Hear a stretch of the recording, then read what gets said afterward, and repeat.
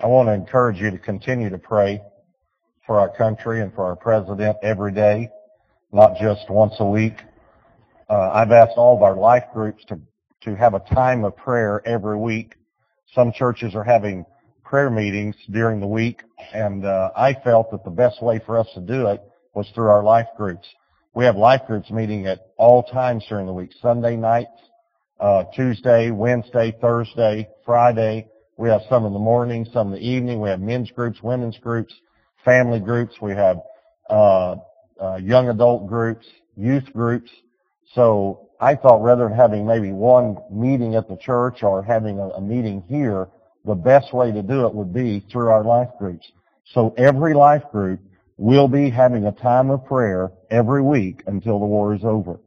So that's what we're asking you to do, is if you would like to attend a prayer meeting during the week for our country, to just attend one of the life groups. Now, I have a dual purpose in doing this. Actually, I should say the Lord does, because the Lord's the one that told me to do it. And that is that our church, in just the last few months, has gone from around 1,200 in attendance to over 1,700. That means we have 500 new people attending the church, and you need to get plugged in. Half of church are the weekend services. The other half are the life groups. So I am encouraging you to go to a life group, to meet the rest of your family. Someone said to me, I feel like I'm at home here, but I haven't met my family yet. Well, we want you to meet your family. So on the back table, I think the table is out in the foyer because we've had to bring in extra chairs and all. But right out in the foyer on the left, when you leave, there are all these maps. And if you want to attend a prayer meeting, plus you need to get in a life group, just pick up one of those maps, and then you can attend at any time this week, all right? Turn to Acts chapter 1 and 1 John chapter 1.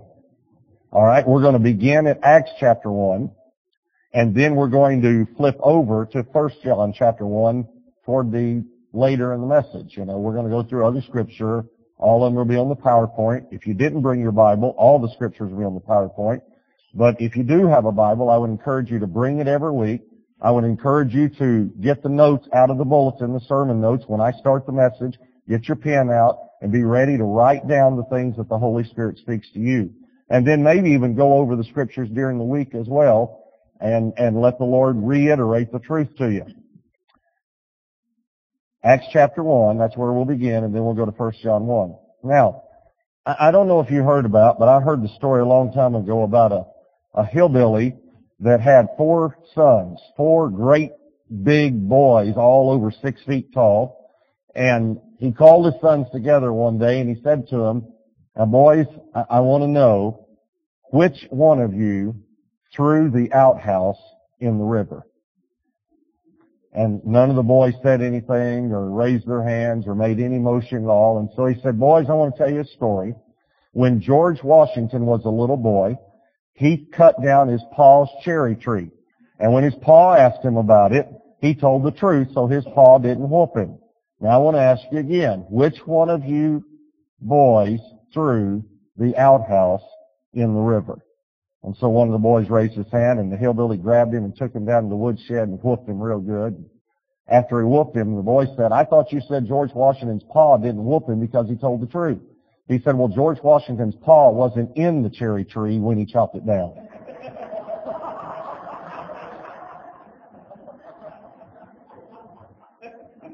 Now, all he was trying to get the boy to do was tell the truth.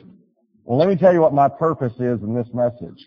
My purpose is simply to get you to just tell the truth about what's happened in your life. Just tell someone what God has done for you. The title of the message is, Witnessing is Easy. It is the easiest thing for Christians to do. If you believe otherwise, you've been deceived by the enemy.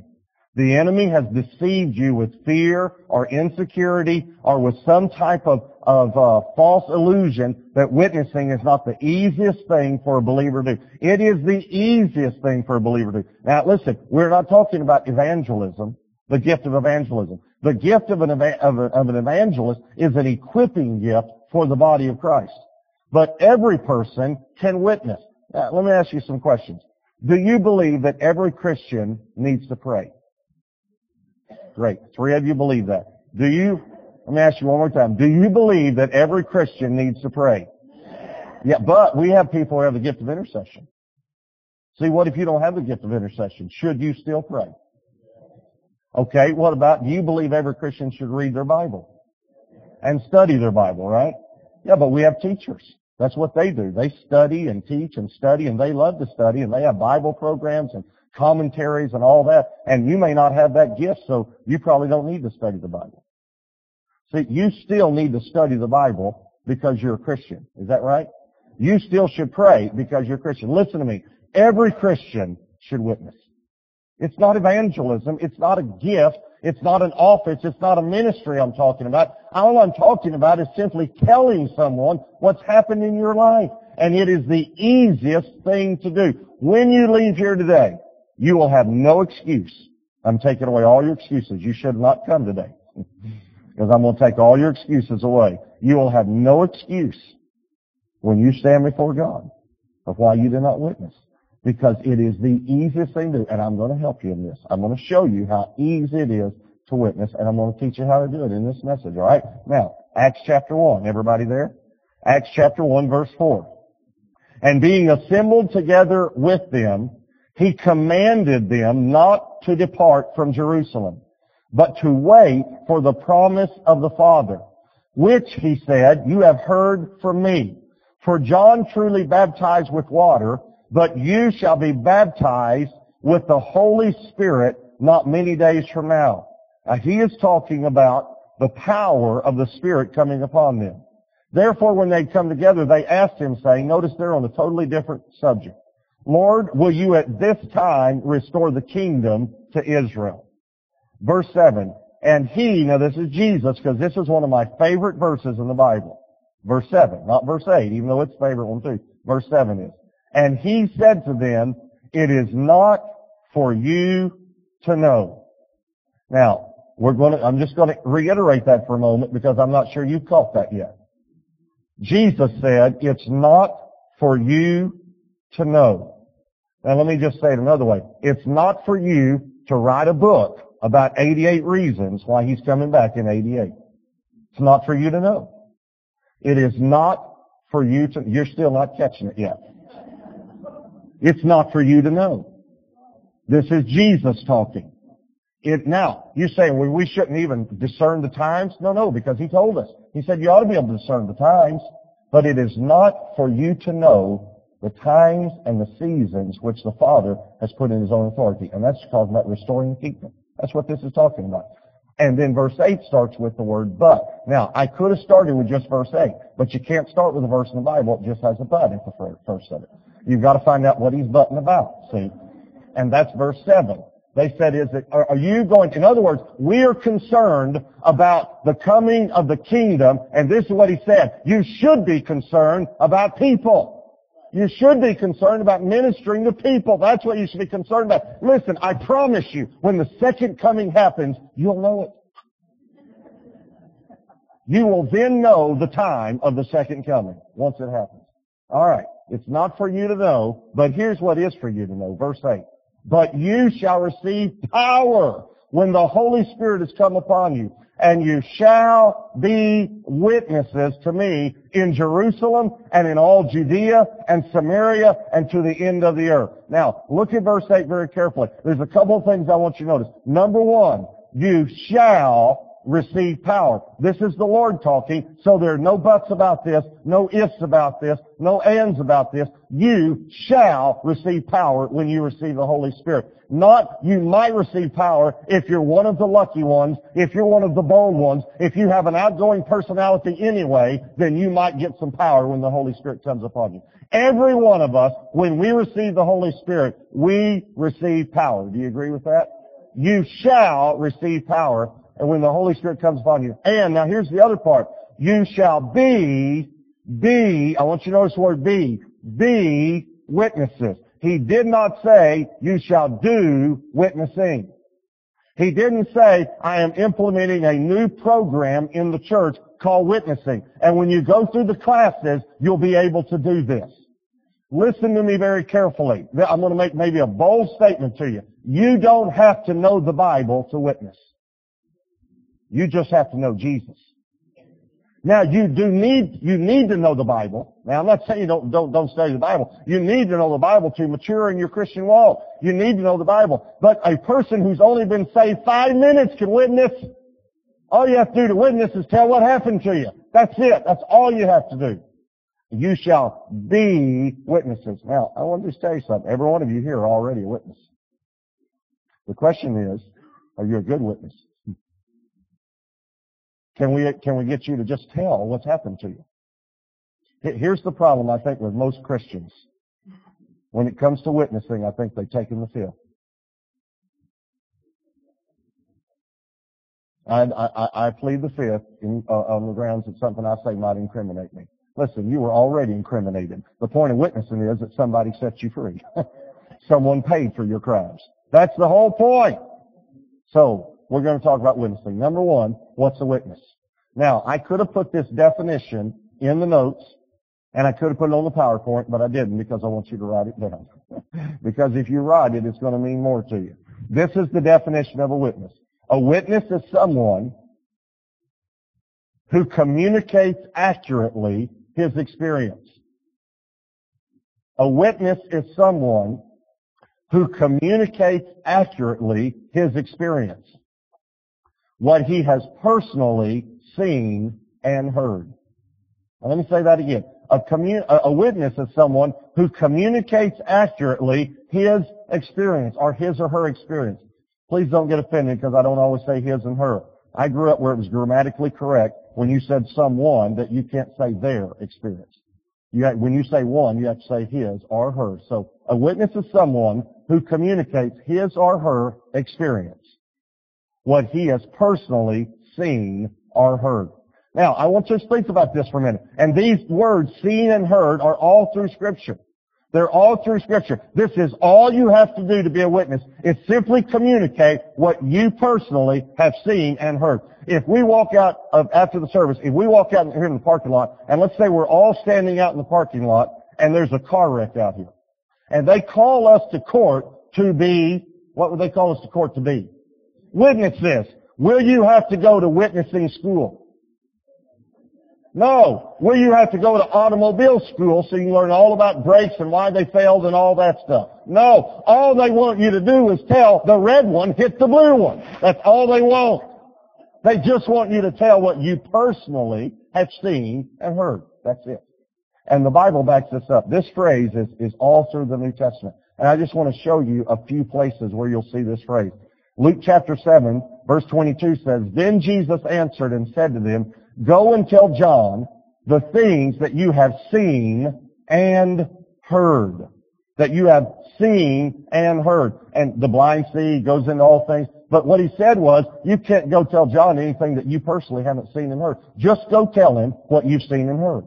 John 3 verse 32 says, this is talking about Jesus, and what he has, what are these two words? Seen and heard, that he testifies. Listen very carefully to me. All Jesus was when he was on this earth was a witness. That the Son of God came to this earth for one reason, just to be a witness. Just to tell everyone what he had seen the Father do and what he'd heard the Father say. That's it. He came and he was a witness for 3 years, and it changed the whole world. In Acts chapter 4, they told him to stop preaching. Their answer was, verse 20, For we cannot but speak the things which we have, what? Seen and heard. We've got to tell what we've seen and heard. That's all we're doing. We're not going around trying to change people's religions or preach or argue with people. We're just telling you what we've seen and heard. And then when the Apostle Paul was called, Acts 22, when he's sharing his testimony about his call, he said, For you will be his witness to all men of what you have seen and heard. The greatest apostle that ever lived, all he was a witness.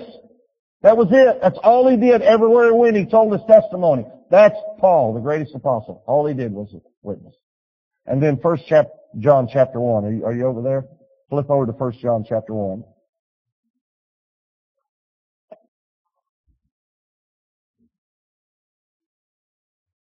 First John chapter 1, verse 1.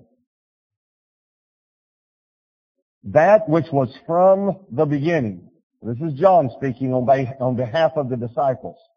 Which we have heard, which we have seen with our eyes, which we have looked upon, and our hands have handled concerning the word of life.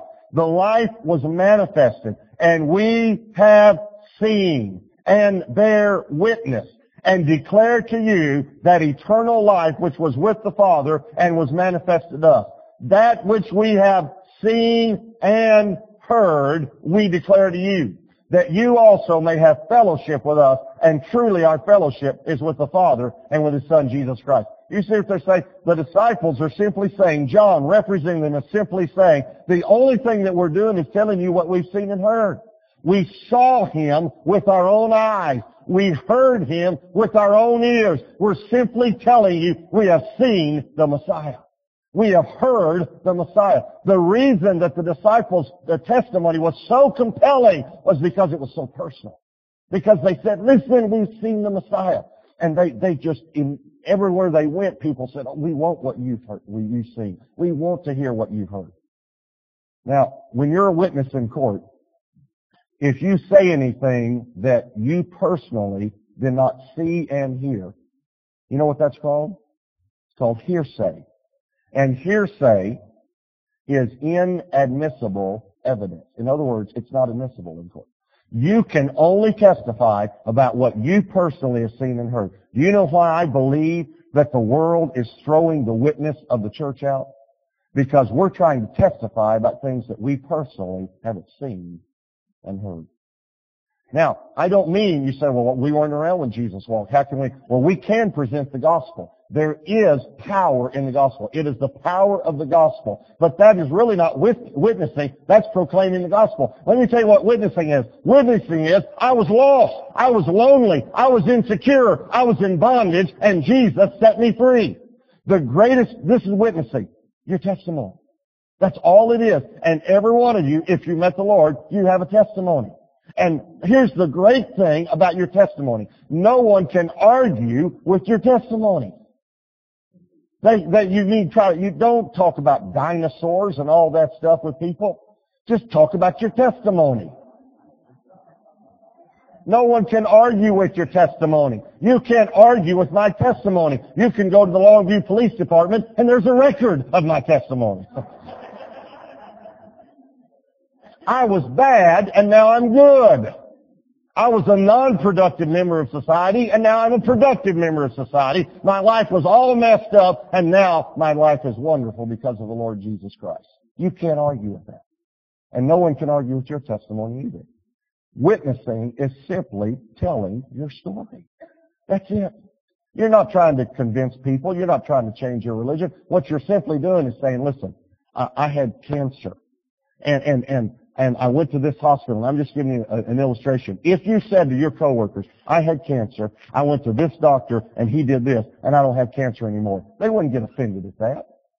They're not going to get offended at you because you're not trying to change their religion. You're not doing something wrong. You're not infringing on their rights. You're just telling them something that happened to you.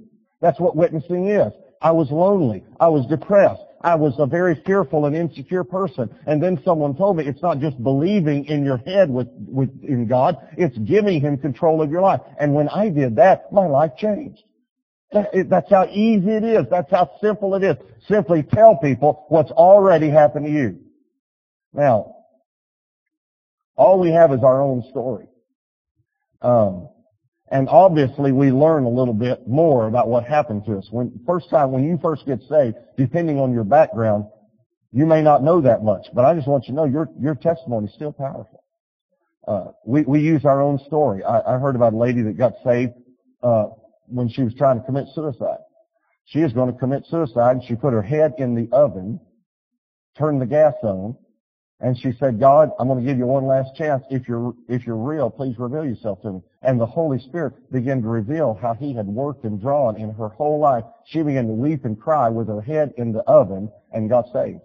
And the next day, she's telling her neighbor about it, and her neighbor said, I want to get saved. So she said to her neighbor, come over here, put your head in the oven. Put your head right down here.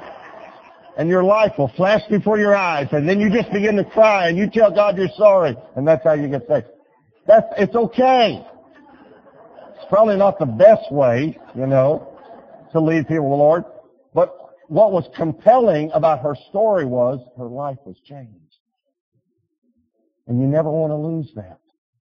That's what witnessing is. That's what a witness is. Here's the second thing I want to tell you. A witness doesn't argue.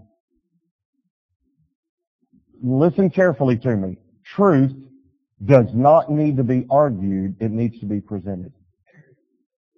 I'm going to say that again. Truth doesn't need to be argued. It only needs to be presented. The truth will do its work. Don't argue with unbelievers. Don't argue about the dinosaurs and politics and all that sort of stuff. That is the enemy's tool. Every time, just stick with the facts. The facts are that you used to be a jerk and now you're not. That's the facts. That you met the Lord Jesus Christ. He changed your life. And I'm telling you, Satan will do everything he can to get you off. Well, what about how old the earth is? And what about it? Listen, here's what I told a guy one time. He was doing everything he could to argue. And boy, the Holy Spirit just cut through. And I said to him, let me just listen to me very carefully. I was miserable. And you are too. And you know you're miserable. And when you want to not be miserable anymore, then you call me because I do have the answer. And 3 days later, he called me and said, I'm tired of being miserable. That's the point. He was arguing with me all this stuff, just trying to argue. I said, all that stuff doesn't matter. The point is you're miserable. And you need the Lord. See, don't argue with people. And let me just explain something to you. It amazes me how we get upset over sin as far as when sinners sin. That absolutely blows me away. It doesn't bother me when sinners sin because that's what sinners do. Let me give you a revelation. Now, this is one I want you to write down. I don't want you to ever, ever, ever forget what I'm about to tell you, all right? So make sure you write this down. This is going to be one of the deepest revelations that I ever give you. All right? Write this down. Dogs bark. This is important. Dogs bark. Cats meow. And sinners sin. Listen to the word. If you want to know what sinners do, listen to the word carefully. Sinners.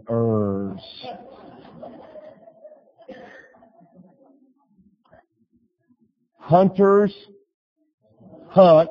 Golfers, and don't say sin, golf. Golfers golf. Hunters hunt. Sinners sin. And here's what's amazing to me. We get upset and we argue. Don't argue about a sinner, about who he voted for. Sinners vote for the wrong candidates. Why argue about it with them? Don't argue, and I'm serious, don't argue with a sinner about abortion. They don't have a renewed mind. They don't have a new nature. They have a sin nature. Show them the love of Christ, they'll change their views on abortion. Just share with them with Christ. Share with them what He's done for you. See, I think the problem is we expect something out of sinners we shouldn't expect. When you're standing in your front yard talking to your neighbor, just talking to him, and he's drinking a beer, don't you dare say anything about the beer. Because the beer is not the problem. I'm going to tell you something. That's not even the problem for God, because God has taken care of all sin. He just wants people to believe. And here's what Romans told us 2 weeks ago. This is what he said. I can't get anyone to believe unless I can get someone to tell them. He's just waiting for us to tell them.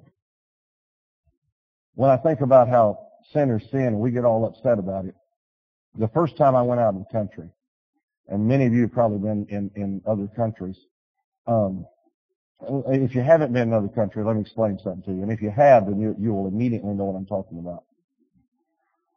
In other countries, most third world countries, they have lines, like we do on the highway, but they don't mean anything. You'll come up to an intersection and there will be 3 lanes there for cars, and there'll be 4 cars and 3 motorcycles there.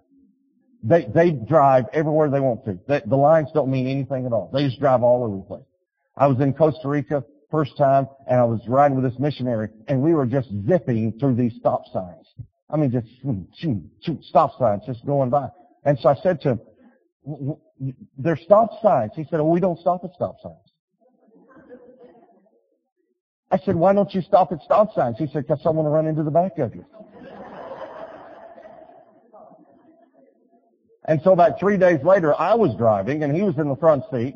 I came up to a stop sign, and I just went through it, and this bus was coming, and we went, whoa, like that. And the missionary said, "Oh, my Jesus," and he got all upset, and he said to me, yells at me, he said, "Why didn't you stop?" I said, "Because there was a stop sign."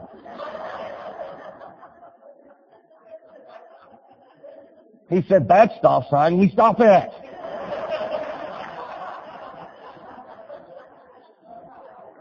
Well, after a few days, I said to him, you must have a lot of wrecks. So this was my first time. This was 1985. First time I'd ever been out of the country.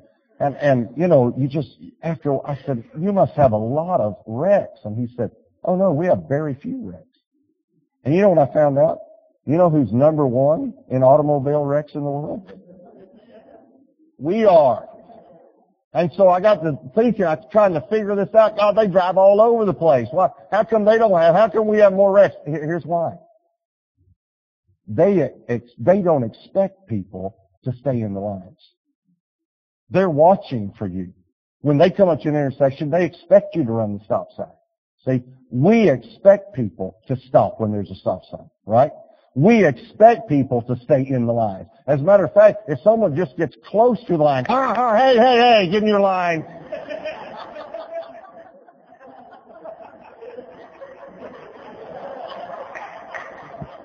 Isn't that right? You were getting close to my lane, buddy. Because we expect them to stay in the lines, right? Listen to me. Listen. Stop expecting sinners to stay in the lines. They don't know they're in the lines. The only reason you know they're lines is because of God's grace in your life. And I'm telling you, you'll be able to witness a whole lot better if you don't let sin that sinners do bother you. Don't worry about it. Just love the person. You say, "Yeah, but this guy's cheating on his wife." That's what sinners do. They sin. "Yeah, but this guy cheated the company out of money." That's what sinners do. And you'd be doing the same thing without God's grace in your life. Just love them. Just minister to them. Now, let me tell you something else about not arguing about truth. Again, we just need to present it. But it is truth. Now, listen carefully to me. I know that you're thinking, some of you may be thinking, "Well, I'll never be as good as you at witnessing." Well, I'm going to tell you why some of you may not be as good as I am right now. You haven't practiced as much as I have. Because I do it everywhere I go. And I'm telling you, you can be as good or better than I am if you practice more than I do.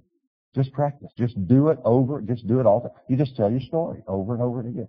I mean, I've told my story in elevators. I've told my story in gas stations. I've told my story in the post office. And I've gotten my story down. I can tell my story in 10 seconds. When I was in Bible college, they taught us how to do a 30-minute testimony and a 10-minute testimony. Who is going to wait 10 minutes for you to share your testimony?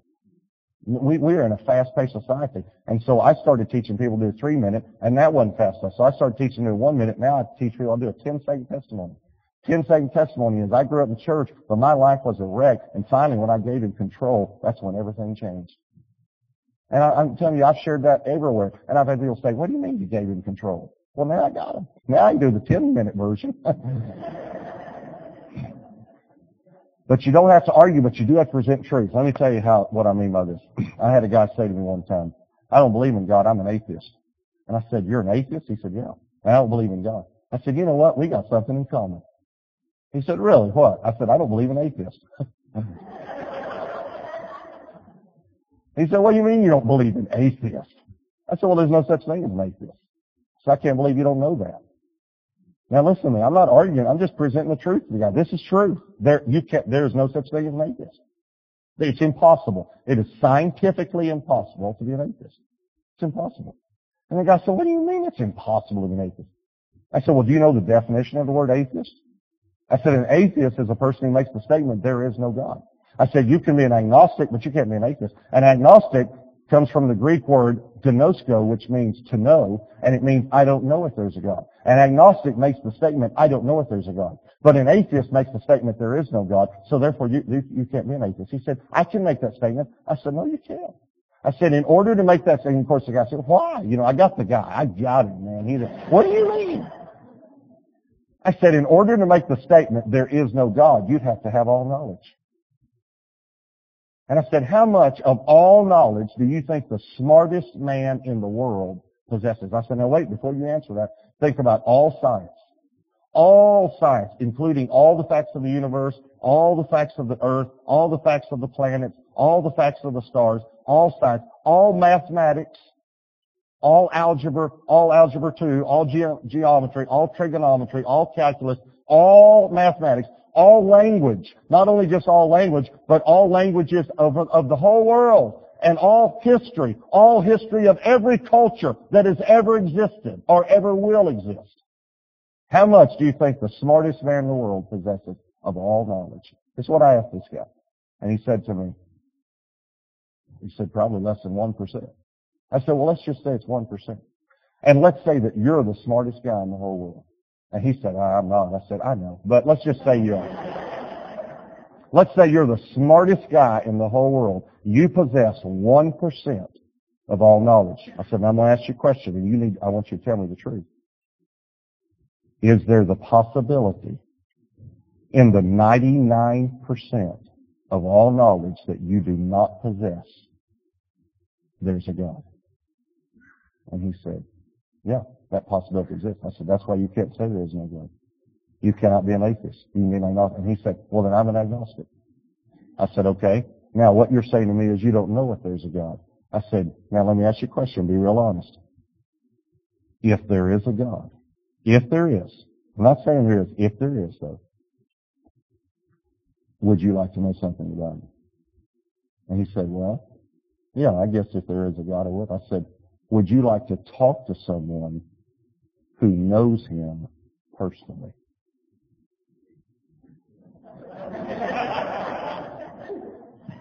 He said, yes, I would. I said, you're talking to someone. I said, let me tell you. This guy was hanging on every word I said. I said, let me tell you about my life. And I told him about my life, and about 10 minutes later, his eyes welled up with tears, and I led him to Christ. Which leads me to my next point. Point number 3, witnessing is fun. When a guy can tell you he's an atheist and 10 minutes later he's crying accepting Jesus, that's fun. And let me tell you why. You say, well, you're just a good communicator. Don't say that. Don't you dare ever accredit anything that I do to me. You better credit it to God. If you knew my past, you wouldn't even attend this church. I'm telling you. God has so set me free from so many things. And it's God, God, God. The only thing good about me is God. That's it. You can do it too. I'll tell you who was talking to that atheist. It was the Holy Spirit. That's who was talking to him. And the Holy Spirit knows how to present truth. It's fun. It's not a program. It's not a job. It's not something we have to do. It's fun. I asked a young lady one time, I was getting my hair cut. She found out I was a pastor, and she said, I started going to church January 1st. She said, I decided to turn over a new leaf and go to church. I said, that's great. I said, but has anyone told you how you can have a personal relationship with God? She's doing this. She said, no. I said, I can tell you. And I shared with her throughout, while she's cutting my hair, when we finished, we held hands and she accepted Christ. It's the easiest thing in the world to do. And it's the funnest thing in the world. Now let me tell you just a little bit about my story that you may not know. My story started before I was ever born. My grandfather was not a believer. My grandfather never went to church, didn't know anything about church, wasn't raised in church. On my mother's side, we have missionaries and pastors. On my father's side, no one was a believer before my father. No one that we know of. No pastors, no missionaries, no great men or women of God. On my mother's side, even my grandmother helped start a church that's still in existence today. But on my father's side, my father grew up never knowing the gospel, never knowing about church, not knowing any of this. And when my father was 16 years old, my grandfather worked with the man for the Department of Texas, for the state. And his job, my grandfather's job, was to put asphalt in potholes. That was his job. And he worked with a man for 1 year who was a believer. And for 1 year, this man witnessed to him. And one night he said to him, my grandfather said to him, I'd like to hear more about this. And so he said, why don't you come over after dinner tonight and I'll show you some things in the Bible and talk to you some more about it. So that night he gets ready. After dinner, my grandfather gets up. He's about to leave. He picks up the keys. My father was 16 years old. Think about this now. 16. And he had just gotten his driver's license. So my grandfather's about to leave. So my father said, where are you going? He said, well, I'm going over to a friend's house to talk to him. So my father said what any 16-year-old would say who'd just gotten his driver's license. Can I drive you? My grandfather said, well, yeah, you can drive me. So he drives him over to the house. He sits in the car for a while, listens to the radio. He gets tired after a while. He gets out. My father gets out of the car, goes up, sits on the steps of the front porch, and no air conditioning, so the door was open, but the screen door was closed. And through the screen door, for the first time in his life, my father heard the gospel. Heard that there was the Son of God named Jesus who came to this earth and died for his sins. Never heard it before in his life. And the man asked my grandfather, would you like to accept Christ? And my grandfather said, no, I want to think about it for a while. So the man said, well, if you decide to accept him, pray a prayer like this. Dear God, I know I'm a sinner. And as he told the prayer to my grandfather, my father sitting on the front steps got saved. My father raised me in a Christian home. And then I became a Christian when I was 19 years old. And then about several years ago, my grandfather was 78 years old. And I began to get burdened. My father had told me this story. And as far as we knew, he'd never accepted Christ. Well, he hadn't. We knew he hadn't. And at a family reunion when he was 78 years old, I led my grandfather to Christ. And then about 2 weeks later, I got to thinking about this story, and I thought, I want to call the man who planted that seed in my grandfather and tell him, I don't even know if he's still alive. And so I called my father and said, do you remember that man's name? He said, his name's Ray Alexander. He lives in El Dorado, Arkansas. I think he's still alive. So I called him, and he was 81 years old. When he answered the phone, I said, do you remember Joe Morris, which was my grandfather? And he said, oh yeah, I still pray for him. I said, you still pray for him? He said, I pray for every man that I've ever witnessed to. And I said, well, then I have good news for you. 2 weeks ago, I led him to Christ. And he started crying. I said, and did you know that my father got saved that night sitting on the front porch? He said, I never knew that. And I said, and did you know that I became a Christian because of my father? And now I've been in evangelism and pastoring, and thousands of people have come to Christ. He said, I never knew any of this. I said, you still prayed for my grandfather? He said, yeah. He said, you see, in the back of my Bible, now listen to this. In the back of my Bible, he said, I have the names of every man that I've ever shared Christ with. And when they get saved, I put a check beside their name. And your grandfather was the only name in the back of my Bible that didn't have a check beside it. And when we get off the phone, I'm going to go put a check beside your grandfather's name. One man who put asphalt in potholes